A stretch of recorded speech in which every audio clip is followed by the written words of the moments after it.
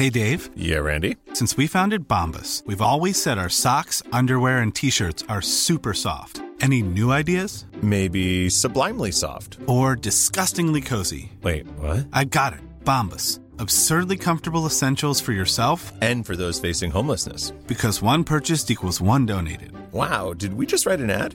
Yes. Bombas. Big comfort for everyone. Go to bombas.com/ACAST and use code ACAST for 20% off your first purchase. Hey, it's Ryan Reynolds, and I'm here with Keith, co-star of my upcoming film, If, only in theaters May 17th. Do you want to tell people the big news?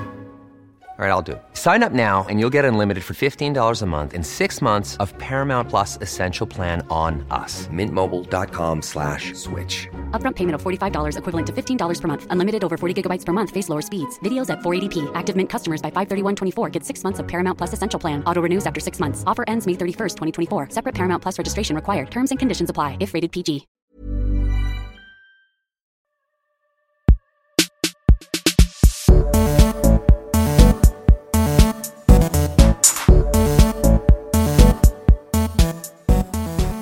Hej och välkomna till Drivet, där vi intervjuar framgångsrika kvinnor för att inspirera dig att satsa på något du brinner för och kanske hjälpa dig att hitta det där drivet. Vi som intervjuar heter Josefin Eriksson och Nina Lund, och podden den hittar du på Acast, iTunes och vår hemsida www.drivetpodcast.se. Idag så pratar vi med Fredrika Clarén som är hållbarhetschef på Kappahl. Modebranschen den sägs vara världens andra mest förorenande, och Kappahl de har länge legat i framkant när det gäller hållbarhet. Fredrika, hon är utbildad på Chalmers och jobbade tidigare även med hållbarhet på IKEA. Men idag är hon alltså hållbarhetschef på Kappahl och ser till att bolaget minskar sin miljöpåverkan både under produktion och efter att varorna har gått ut i butik. Bland annat så var hon med och startade en omtalad klädinsamling på Kappahl där de återvinner dina gamla kläder åt dig samtidigt som du får värdekuponger att handla för. För det är ju så här att vi sätter ju hela tiden upp de här skygglapparna när det gäller hållbarhet. Vi tar av dem ibland när vi ser någon film som drabbar oss eller det händer en katastrof som drabbar oss. Men så är vi där och sätter upp dem igen. Och för mig så är det väldigt viktigt att se till så att vi har skygglapparna av oss. Och att jag kan förmå människor att ta bort dem och se det viktiga. Vi har pratat om hållbarhet tidigare tillsammans med Karin Söderlind som är grundare och vd av Dagmar. Men för att djupdyka in i det här lite mer så har vi kontaktat då Fredrika som är hållbarhetschef på Kappahl. För att det är viktigt med hållbarheten inom mode, men någonting som man kanske inte pratar om lika mycket som man borde. Och egentligen var det ingen av oss som kände till hur viktig den här frågan var. Men Fredrika berättade ju då i intervjun att modebranschen är faktiskt den andra mest förorenande branschen i världen efter olja. Så det är ju enormt viktigt vad man gör av sina kläder och även hur man tillverkar dem. Och det är det här som Fredrika då är expert på. Och hållbarhet kan ju vara ett sånt där ämne som kan kännas lite tungt att prata om. Att det känns som att det inte gör någon skillnad, att det bara blir värre. Men Fredrika hon är väldigt positiv och hon vill verkligen ge lösningen till kunden och hjälpa folk att göra rätt. Och bland annat då så har ju Kappahl startat en klädinsamling där man kan lämna in kläder och få presentkuponger tillbaka. Och hon säger också att det kommer synas om några år det vi gör nu, även om det inte syns idag. Så här kommer intervjun med Fredrika Clarén. Ja, men välkommen hit Fredrika. Tack. Så vi kommer vilja prata både om din bakgrund och om hållbarhet och så. Men vi tänkte att vi kanske kan börja med att du är alltså hållbarhetschef på Kappahl. Mm. Vad innebär det? Vad är dina arbetsuppgifter? Min främsta arbetsuppgift skulle jag säga är att se till så att vi hela tiden skapar värde för vår kund genom att jobba aktivt med hållbarhetsfrågor. Men också att se till så att vi har kompetens på plats att ta hand om alla de här frågorna.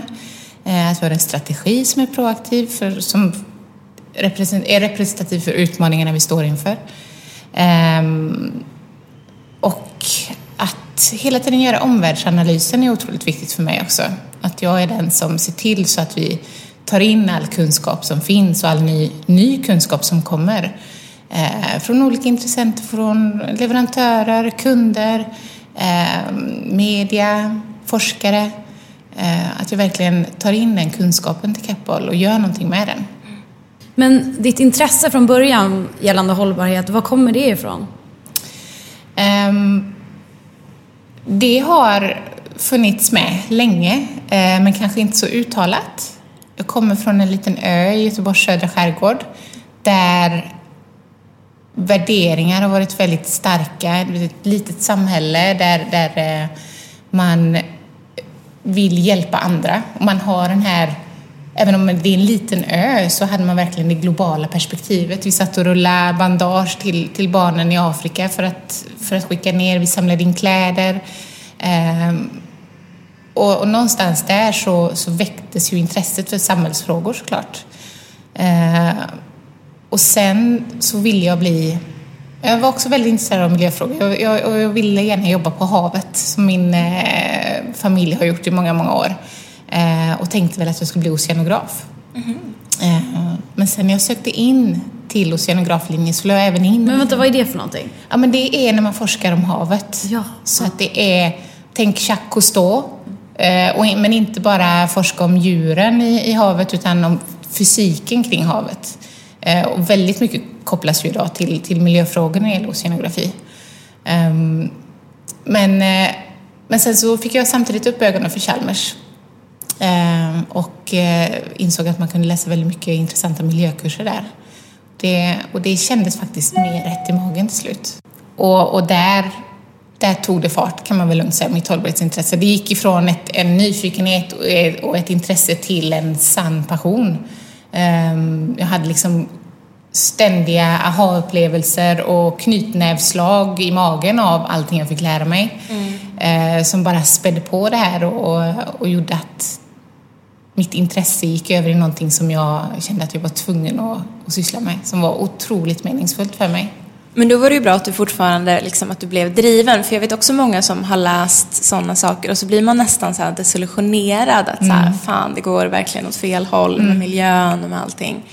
Men kände du ändå så här att jag kommer kunna påverka, jag kan göra någonting? Ja, alltså det som är så fantastiskt med den utbildningen jag läste, inte bara det att man fick tillgång till liksom, den senaste kunskapen och fantastiska forskare som lärde oss och liksom studenter som alla ville mycket och vi satt och samarbetade och gjorde grupparbeten och det var väldigt, väldigt kul. Men framförallt på Chalmers så fick vi ju fokusera på lösningar. Vi problematiserade mycket. Vi satt och liksom tittade på problem ur samhällsperspektivet, ur olika vinklar. Hur hänger det här ihop? Var ska man fokusera? Men man gick väldigt snabbt in i lösningen och det tror jag var väldigt viktigt för mig. För att inse att jag kan faktiskt göra någonting åt det här. Och sen, jag är sån som person också. Jag försöker inte grotta ner mig i det negativa utan försöka se det positiva på allt faktiskt i livet. Kan jag i alla fall försöka. Ja, men det är väl det enda man kan göra. Men det här just att så här, kunna påverka, kommer det från din familj eller har alla varit intresserade av just miljöfrågor? Och... Nej, inte så uttalat kring miljöfrågor. Min far är ju sjökapten, pensionerad sjökapten och jobbar på oljetankers och med oljeindustrin i många år. Så det är ju en väldigt intressant koppling jag har där. Nej, men han har alltid uppmuntrat mig att tänka själv och skapa en egen bild av saker och ting. Så trots att jag inte kanske har det här arvet av att ha lärt mig om miljöfrågan kring köksbordet så har han hela tiden pushat på mig att lära mig mer om världen och hur saker och ting ser ut. Och har man ögonen öppna mot omvärlden så blir hållbarhetsfrågorna ganska snabbt, ställs man ganska snabbt inför hållbarhetsfrågorna. Så att jag tror inte att man behöver ha någon bakgrund för att ta sig an hållbarhetsfrågorna. Man behöver inte ha någon liksom som känner att man har växt upp i det, utan det här är någonting för alla. Det här är någonting som alla behöver ta ställning till. Som handlar om oss som privatpersoner egentligen. Jag kan tycka i Sverige att man inte är så uppmärksammad på det. I alla fall inte om jag kollar på de jag känner och min familj och sådär. Och egentligen i din familj är det ju mer att man tänker på den här grejen. Men när jag flyttade till USA då blev det mer uppenbart. Just vi säger så här med kläder till exempel. Hemma i Sverige så slängde jag ganska mycket kläder. Gav bort och sådär. För att jag visste inte vad jag skulle... Det är klart att man kan lämna in kläder, men det blev ändå inte så. Men när jag kom till USA så ser man att det är så många som inte har pengar. Så då blir man så här, jag kan inte slänga, jag måste ju bort det här, jag måste lämna in det. Eller, sen fanns det ju också olika, vad heter det, där man lämnar in gamla kläder. Second hand butiker. Där man kunde lämna in sina kläder och så kunde man få nya istället, alltså köpa nya. Det finns ju inte så mycket här i Sverige. Det är Beyond Retro eller vad det heter uppe på... Det finns väl några butiker. Men vi har ju en lång tradition av att hjälporganisationer finns på plats i Sverige. Att man ser till att lämna in sina textilier. Jag tror att vi som svenskar ändå, om du kanske kände att det var ännu starkare i USA, att vi som svenskar känner att vi gör rätt med våra kläder. Att vi är många som donerar vidare dem. Men det intressanta är ju att det syns inte riktigt i soporna.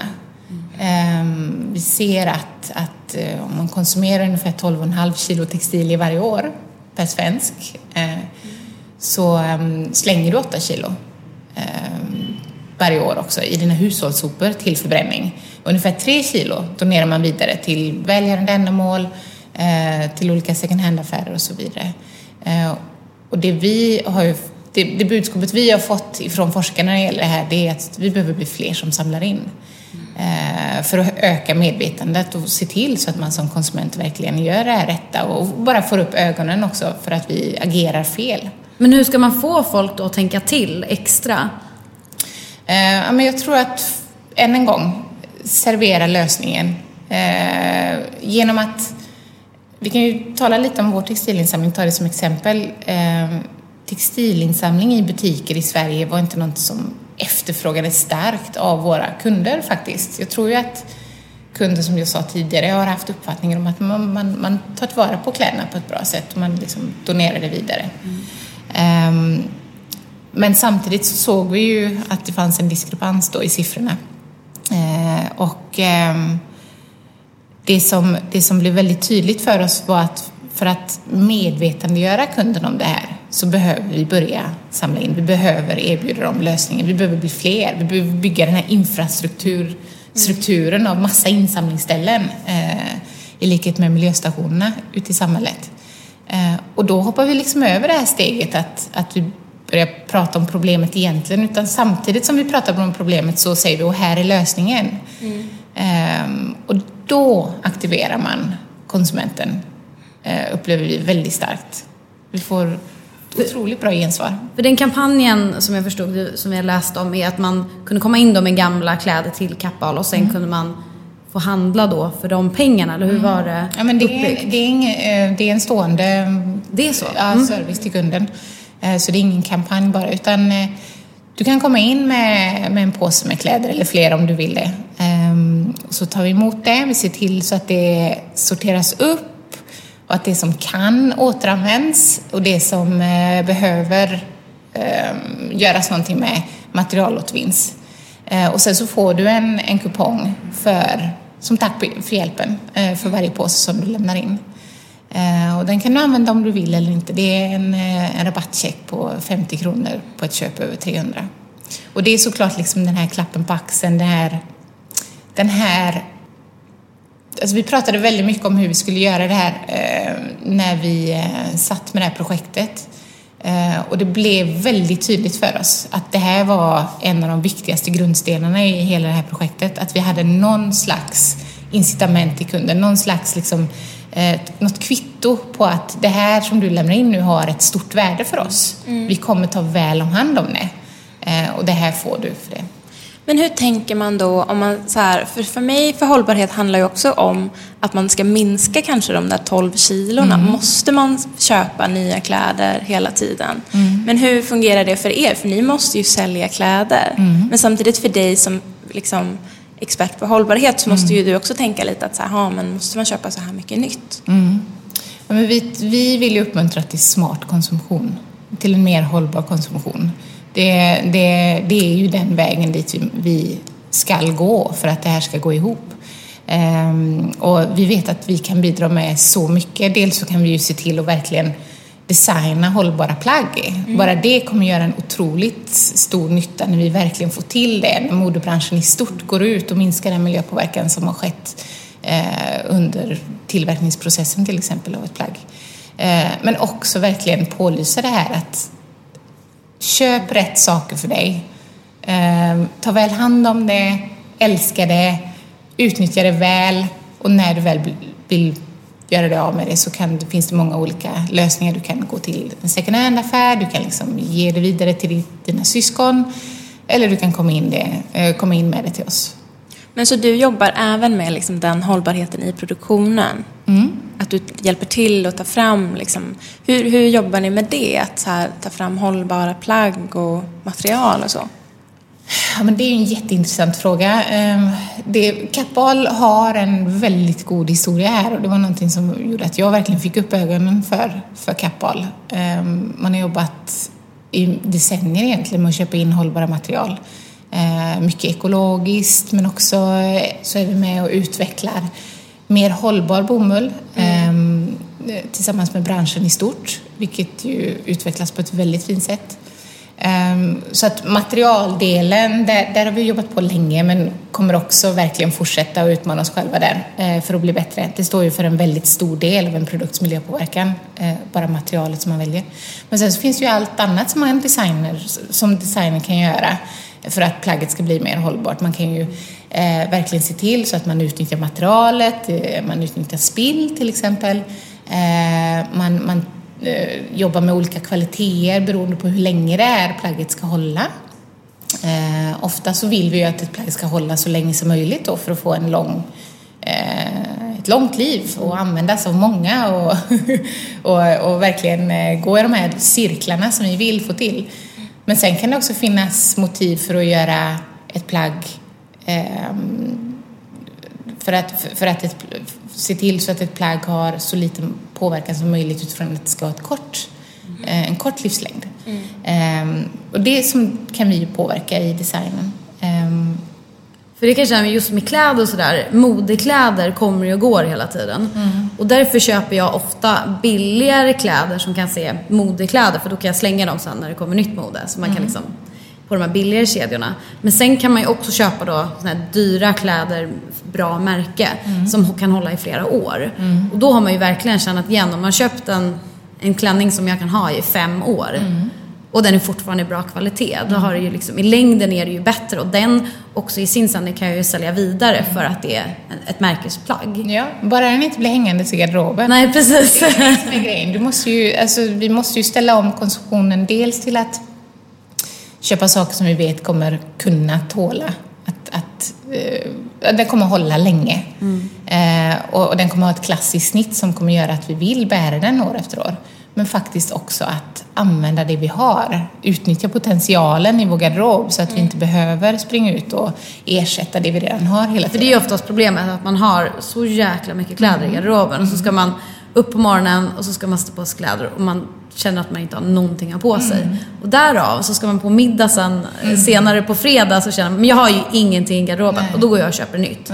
Och då går jag till en butik och bara tar en klänning eller ett par jeans eller bara för att jag ska känna mig liksom fin. Och sen så 3 veckor senare så bara, då är inte det fint längre. Och så gör man samma igen. Nej, men det är så otroligt viktigt att vi försöker vara medvetna när vi står där i butiken. Att vi shoppar någonting som vi vet känns som mig. Det här är någonting som jag gillar. Jag kan stå för något som är klassiskt för mig. Och sen se till att använda det aktivt. Verkligen försöka ställa om i tanken. För vi är så inkörda i det här spåret som du säger. Och för mig på Kappahl så känner jag att vi verkligen kan bidra med någonting där. Vi har produkter som vi vet kan hålla länge. Till exempel den här svarta skjortan som jag har på mig idag vet jag kommer vara en klassiker för mig. Jag kommer ju kunna ha den hur länge som helst. Bara jag vårdar den rätt. Se till att tvätta rätt. Inte slita ut den. Och det här kan vi verkligen förmedla för våra kunder i det här. Hur de kan bli mer smartare konsumenter genom de produkterna som vi erbjuder. Jo, för vi läste att var det 38% av Kappahls kläder nu är hållbarhetsmärkta. Precis. Och vem gör den märkningen? Och vad krävs för att ett plagg ska få den? Nej, men när det gäller hållbarhetsmärkningen så krävs det att det här materialet är mer hållbart. Det kan vara ekologisk bomull, det kan vara återvunnen polyester. På något sätt så har det en väldigt så anses det vara mer hållbart. Och då använder vi olika krav och standarder för det, såklart. Sen så kan det också vara testat för kemikalier. Så att vi ser att det inte finns otillåtna kemikalier i det här plagget. Då får det vara hållbarhetsmärkt på Kappahl. Och var tillverkas alla kläder? Och har du varit där också på de olika fabrikerna? Tyvärr har jag inte hunnit ut till alla ännu, men jag ser verkligen fram emot det. Vi producerar i Kina, Bangladesh, Indien, Turkiet främst. Och jag var i Bangladesh för 1 år sedan. Planerar en resa till Kina nu i höst.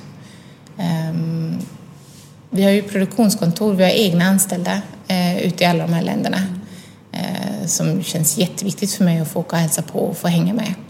Är det mycket svenskar som jobbar på de kontoren eller är det absolut inte någon? Nej, det är majoriteten från landet skulle jag säga. Det är väldigt få svenskar som jobbar där.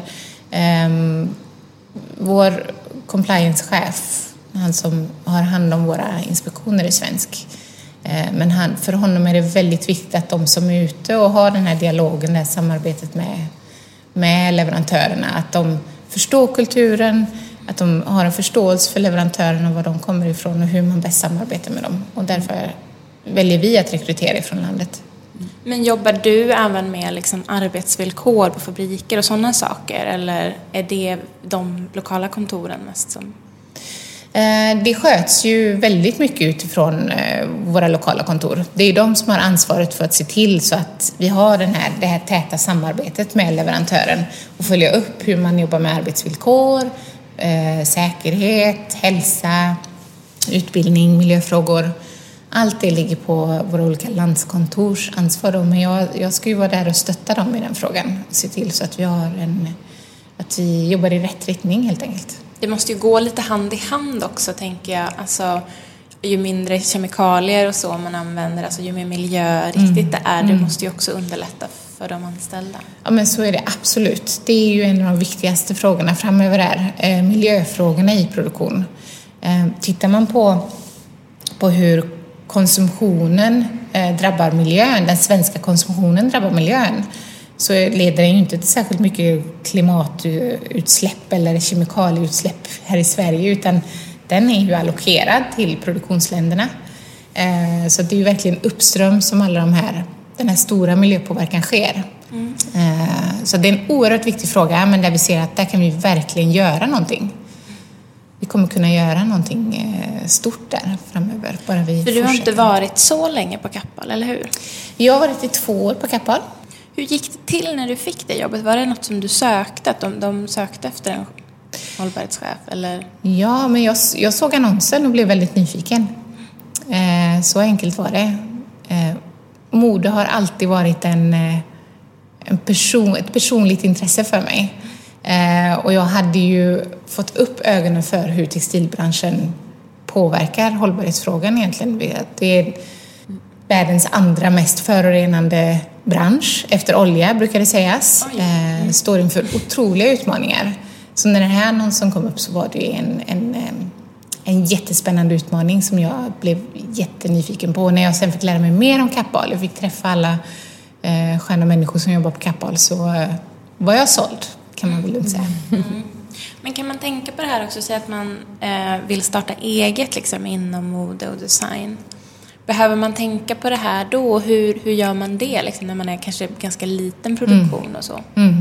Ja, men det är en jättebra fråga. För vi har ju många mindre aktörer men som också behöver jobba aktivt med hållbarhetsfrågor. Och det kan vara mindre aktörer som också har produktion i länder som ligger långt bort och så vidare. Och det kan ju vara jättesvårt för dem att få resurser att verkligen jobba aktivt med frågan. Så jag skulle ju säga där att skapa samarbeten. Hitta nätverk för att komma vidare i de här frågorna och för att jobba strukturerat med det. Och det ser jag verkligen att det finns på plats väldigt många intressanta samarbeten och nätverk som gör det möjligt för mindre aktörer att också ta ansvar. Jag tänkte att vi skulle byta lite spår och prata lite mer om dig. Eftersom du har fått den här chefsrollen och du har kommit väldigt långt. Vad är det som har gjort att du är hållbarhetschef på Kappahl idag? Jag tror att jag har en passion som går igenom och att den har hjälpt mig att verkligen få folk att förstå att jag. You should celebrate yourself every day, but some days you should celebrate with jewelry. Whether you want to commemorate an unforgettable moment or just bring some added sparkle to your collection, Blue Nile can offer you expert guidance and a wide assortment of jewelry of the highest quality at the best price. Go to BlueNile.com today and experience the ease and convenience of shopping Blue Nile, the original online jeweler since 1999. That's BlueNile.com. BlueNile.com. Hey there, it's Michelle Norris. I'm host of a podcast called Your Mama's Kitchen. When I travel, I'm usually looking for a way to find a taste of home when I'm not at home. And one of the things I love to do when I am at home is entertain. And Airbnb allows me to do that. When I was in California recently, I rented a house that had a great kitchen. And when we were sitting around the table, we're all thinking, we're in someone else's house. Someone could be in all of our homes as well. If you have a home, but you're not always at home, you have an Airbnb. Your home might be worth more than you think. Find out how much at airbnb.com/host. Since 2013, Bombas has donated over 100 million socks, underwear, and T-shirts to those facing homelessness. If we counted those on air, this ad would last over 1,157 days. But if we counted the time it takes to make a donation possible, it would take just a few clicks. Because every time you make a purchase, Bombas donates an item to someone who needs it. Go to bombas.com/ACAST and use code ACAST for 20% off your first purchase. That's bombas.com/ACAST, code ACAST.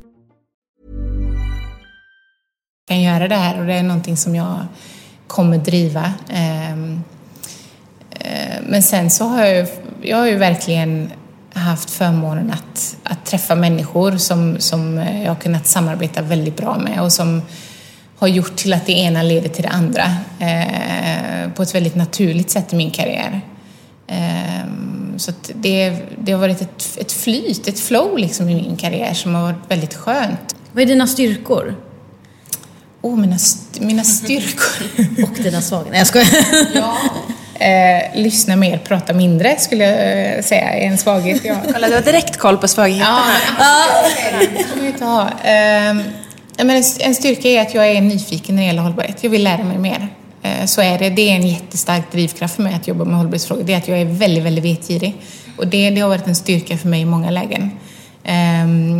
Också att jag kan entusiasmera, att jag kan engagera. Det måste ju vara väldigt viktigt. Ja, det är otroligt viktigt att få med sig människor och förstå hur man ska lägga upp saker och ting för att det ska gå igenom. För det är ju så här att vi sätter ju hela tiden upp de här skygglapparna när det gäller hållbarhet. Vi tar av dem ibland när vi ser någon film som drabbar oss eller det händer en katastrof som drabbar oss. Men så är vi där och sätter upp dem igen. Och för mig så är det väldigt viktigt att se till så att vi har skygglapparna av oss och att jag kan förmå människor att ta bort dem och se det viktiga. Pratar du mycket om det här privat också? Alltså blir det så att du diskuterar det här med hållbarhet mycket även när du träffar vänner och familj och så? Men jag tror att vi allihopa blir fler och fler som pratar hållbarhet kring köksborden. Och det kan vara så att jag inte tar upp frågan men att man i min närvaro kanske ställer frågan. Och det tycker jag kan vara väldigt intressant och kan leda till många intressanta diskussioner. Vad säger de flesta då? Men man vill ju veta hur man ska göra. Tips och råd. Och hur ligger det verkligen till? Man är intresserad av det som är nära en själv men faktiskt också det som ligger längre bort. Hur ser det ut i produktionsländerna? Barnarbete, hur går det med det? Och så vidare. Så att det är ju såklart både liksom de närliggande tipsen men också finns en nyfikenhet kring hur det ser ut i de stora frågorna också. Men om man känner sig mer bekväm kanske med någon som man känner lite, för det kan ju också vara en sån där sak som man borde känna att man borde känna till eller borde ha mer koll på, tror jag. Ja, men där känner jag en väldigt stor ödmjukhet kring liksom vad man har för utbildning och kunskap i samhället idag för oss som privatpersoner. Jag känner verkligen att vi inte på något sätt hemma där. Och det är helt okej liksom, att vi kanske känner oss som att vi inte är insatta nog i ämnet, för vi har faktiskt inte så mycket information att gå på. För när man blir insatt, det är då man blir engagerad. Och oftast är ju de flesta i sina bubblor. Man går till sitt jobb, man har barn och tar hand om allt det där. Så att det blir liksom lägst prioritet. Men så fort man får mer information och det kommer ut såna saker, bara att ni gör det här på Kappahl, att man kan lämna in sina kläder, gör ju att man tänker till, okej, vi behöver verkligen tänka på det här. Absolut. Annars så bara försvinner det ju. Absolut, och att du ser värdet i det. Alltså, du måste ju se nyttan i det. Så att vi som försöker lägga fram olika hållbarhetssaker, vi måste ju hela tiden berätta, men vad kommer det göra för dig? Vad kommer det bidra med för positivt för dig och för planeten? Så det är otroligt viktigt. Och man är kunskapstörstig, upplever jag som konsument. Man tar till sig de här tipsen och råden väldigt, väldigt väl. Vår butikspersonal får väldigt bra feedback när det gäller till exempel textilinsamlingen från våra kunder. Man är otroligt mottaglig för det. Och det är ju det som gör att jag verkligen känner den här framtidstron när det gäller hållbarhetsfrågor. Att jag ser hur, även om vi är bristande i kunskap och vi inte agerar på rätt sätt idag, så det här motståndet till att tänka hållbart börjar verkligen försvinna. Alltså man är mogen att ta sig an den här frågan på ett privat plan nu. Vad är de största utmaningarna för dig i ditt yrke? Liksom? Och just för dig? Ja, men de största utmaningarna är ju ändå, även om jag känner att människor är mer mottagliga till hållbarhetsinformation, så är det fortfarande en jättestor utmaning att hitta sätten som gör att man blir engagerad i vissa frågor. Det är ju någonting som är otroligt komplext och svårt att göra, och någonting som verkligen utmanar mig dagligen. Men liksom som ledare så är det otroligt utmanande för mig också att verkligen se till så att jag kanske inte gör allting själv. Att jag ska se till att andra människor som faktiskt kan mer än vad jag kan få driva saker och göra det mycket bättre än vad jag skulle ha gjort. Det är en ständig utmaning för mig själv att verkligen delegera och släppa saker vidare. Det är väl en klassisk sån när man liksom, det är ändå de första 2 åren bara, alltså så här, det tar lite tid. Det är det, definitivt. Och för mig, jag känner mig fortfarande väldigt ung i mitt yrke. Jag har jobbat 8 år med hållbarhetsfrågor, men jag känner på intet sätt att jag är färdiglärd överhuvudtaget. Men var det verkligen i början på min resa? År? Eller hade du någonting annat emellan? Nej, men jag var i 5 år på IKEA ganska exakt, och nu har jag varit men det är snart 3 år. Okay. Faktiskt i november så är det 3 år på Kappahl. Och har du haft någon mentor eller förebild på vägen?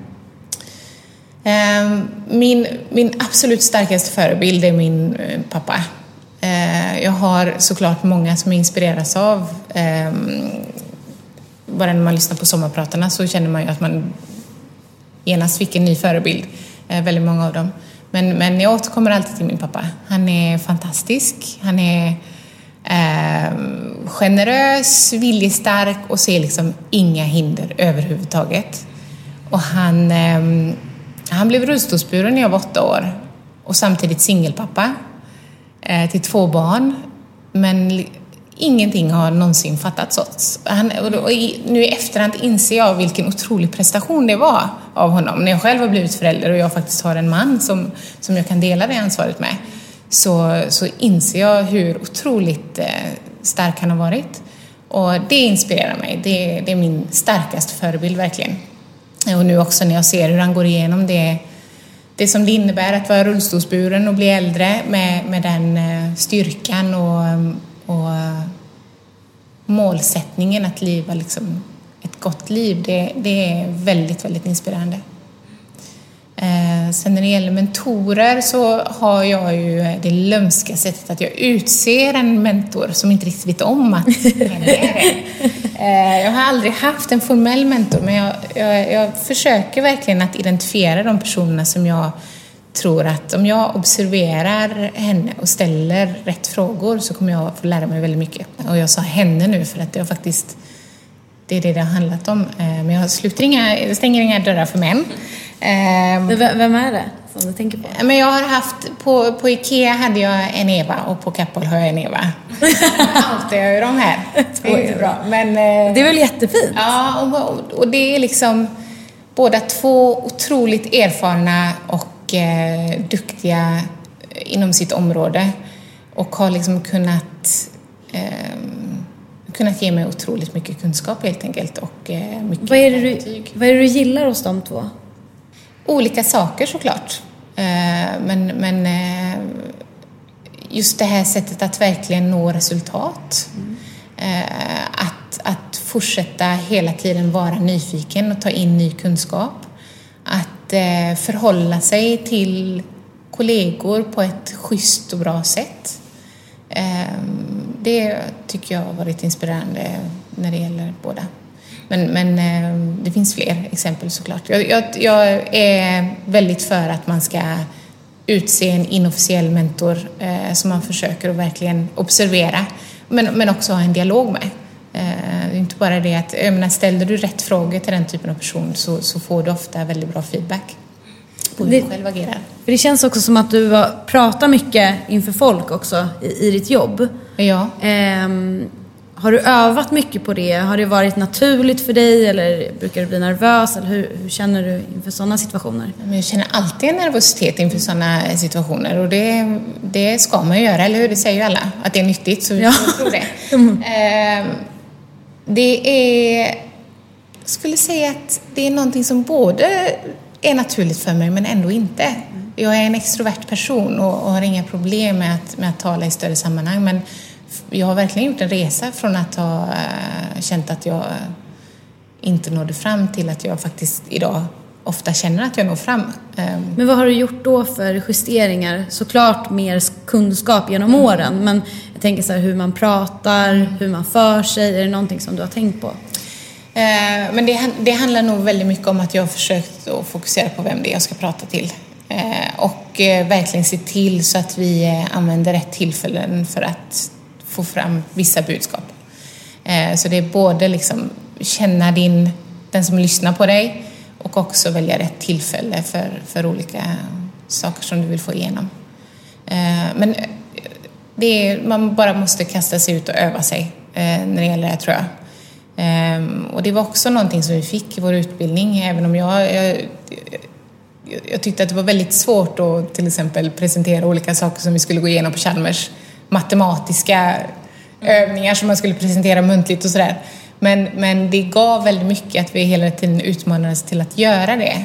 Det gjorde att jag fick liksom ticka i de här strecken som man behöver göra för att bli bra på någonting.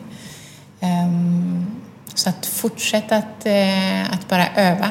Ställ inte för höga krav heller på dig själv. Alltså det är så himla lätt att se sig själv utifrån i de sammanhangen.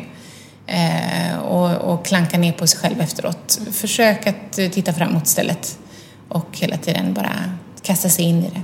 Men om man har de där känslorna, man har gjort, antingen om man är på jobbet och man har gjort det dåligt ifrån sig, tycker man, och så går man och klandrar sig.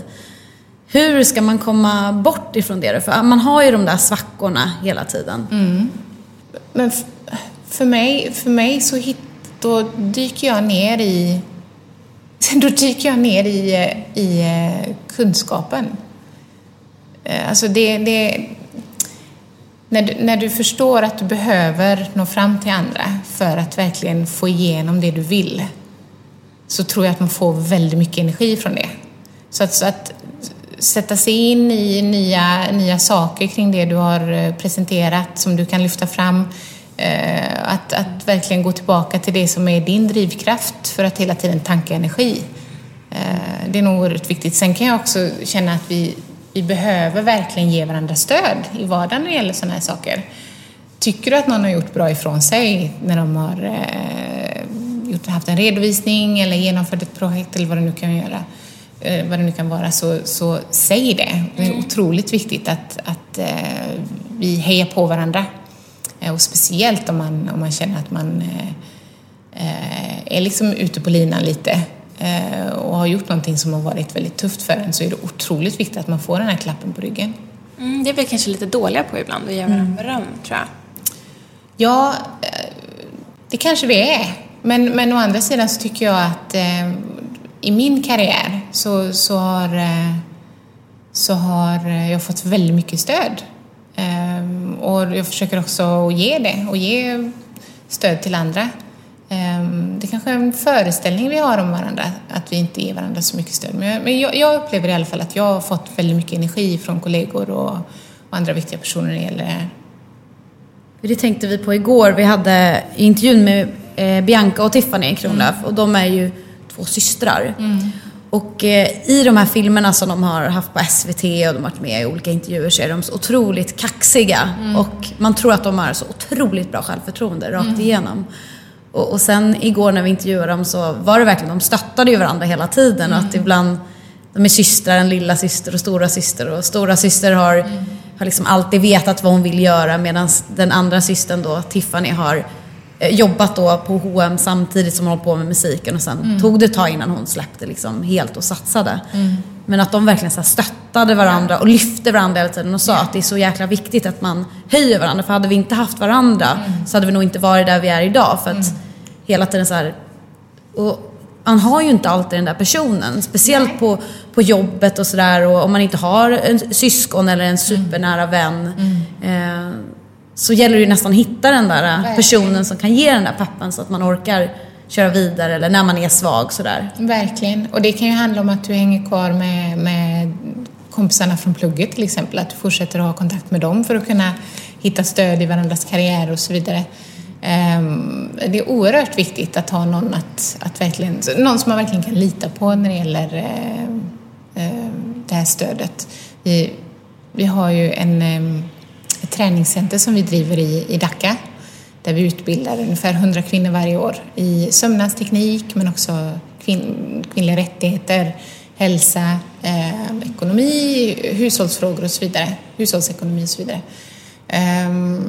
Och någonting som är oerhört värdefullt för dem är att de får det här nätverket med sig vidare ut i arbetslivet. För alla kvinnor som utbildats på det här träningscentret kommer vidare ut och får en anställning. Och som kvinna idag i Bangladesh är det oerhört tufft. Och att de kan verkligen odla de här viktiga relationerna, som man kan ta vidare i sin yrkesroll sen genom det träningscentret, har ju varit oerhört positivt. För jag kan ju se mycket i mitt arbete, jag tror att det är på många andra företag också, att många yngre tjejer får ta väldigt mycket ansvar i början, att de slänger över ganska mycket på de yngre för att de inte har familj och att de ska visa vad de går för. Så och de ofta vågar inte säga nej för att man vill visa vad man går för. Så blir man helt sönderstressad och så vågar man inte säga det. Har du känt av det någonting? Den här duktighetssyndromen liksom? Men det var ju som jag sa tidigare, att jag kämpar ju lite med det här att jag inte ska ta på mig för mycket själv. Så det gör jag ju definitivt. Men samtidigt måste jag säga att de arbetsgivarna jag haft har verkligen haft ögonen på det här problemet och har jobbat aktivt för att motverka det. Så jag kan känna att det har funnits en stor acceptans kring liksom, den här utmaningen med att få livet att gå ihop. Även om man inte har barn så har man ju inte, så innebär inte det att du ska få allt jobb. Om man vill jobba med hållbarhet och miljö, har du några tips för hur man ska tänka och vad man liksom ska passa sig för? Ja, alltså jag tror det är väldigt viktigt att fokusera på vilket område du vill bidra inom. Vad du bäst kan bidra, vad din kreativitet ligger. Hållbarhet är ju allt. Vi ska alla jobba med hållbarhet, är ju min tes. Alltså, oavsett om du är producent eller du jobbar som journalist eller designer, så ska du jobba med hållbarhet. Du ska jobba på ett hållbart sätt. Det är dit vi vill. Så på ett sätt så känns det ju verkligen som att det finns hopp för alla de som vill bidra men som redan har ett yrke. Att man kan alltid utveckla sig själv. Men är du ung och vill jobba med hållbarhet, så skulle jag säga att tänk efter vad du bäst kan bidra inom det här stora området. Är du analytisk? Ska du forska? Är du någon som entusiasmerar och engagerar människor? Ska du leda? Vad kan du vad kan du lägga ditt fokus på?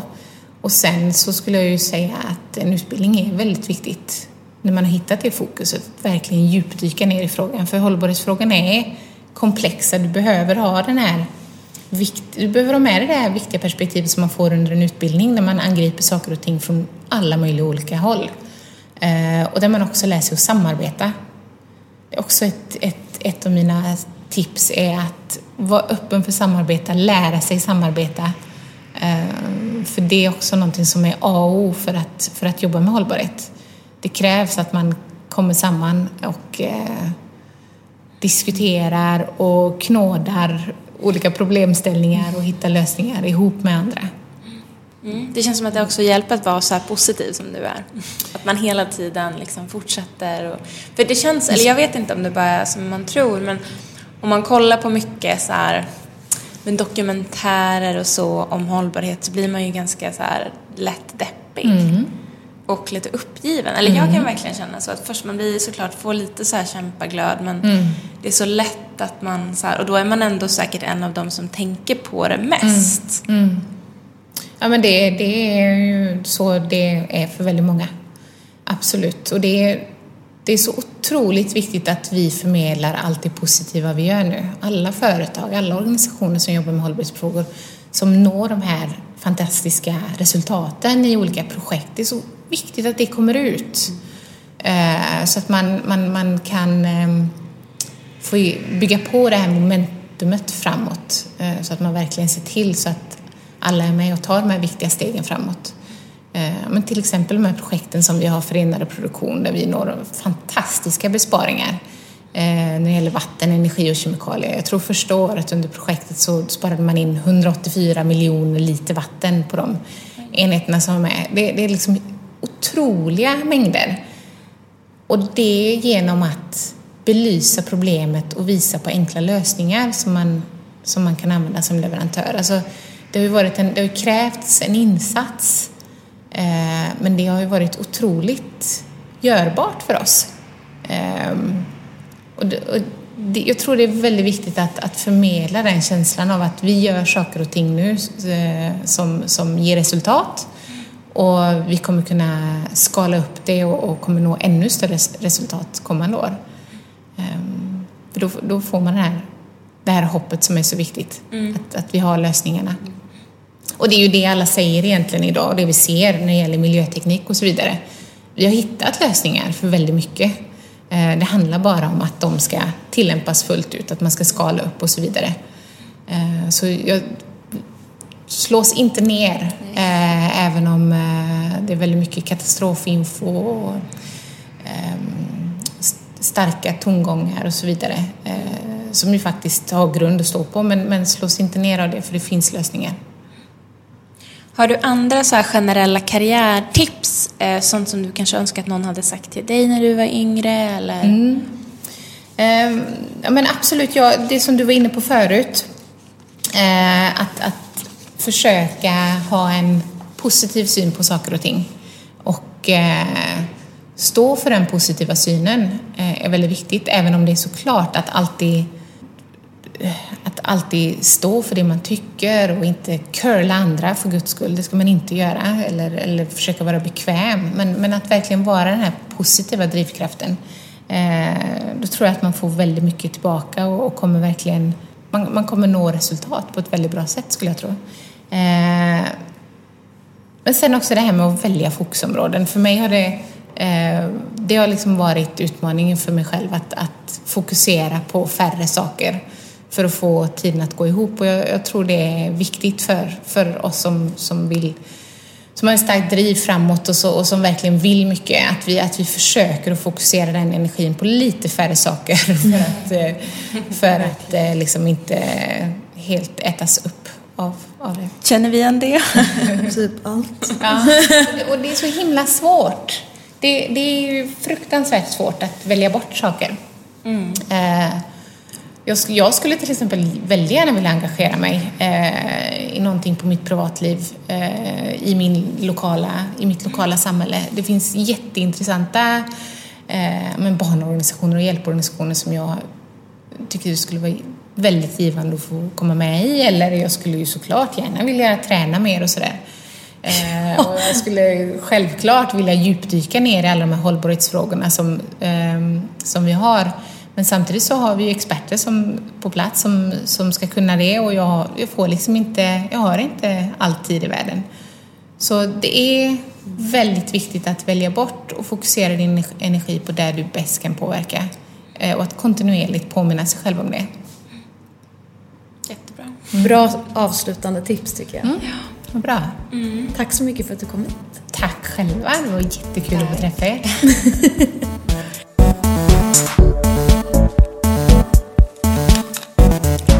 Det här var en intervju med Fredrika Klarén som är hållbarhetschef på Kappahl. Om du vill veta mer om Kappahls hållbarhetsarbete så kan du göra det på deras hemsida. Och glöm inte heller att lämna dina kläder på Kappahl nästa gång du rensat garderoben. Vi hörs snart.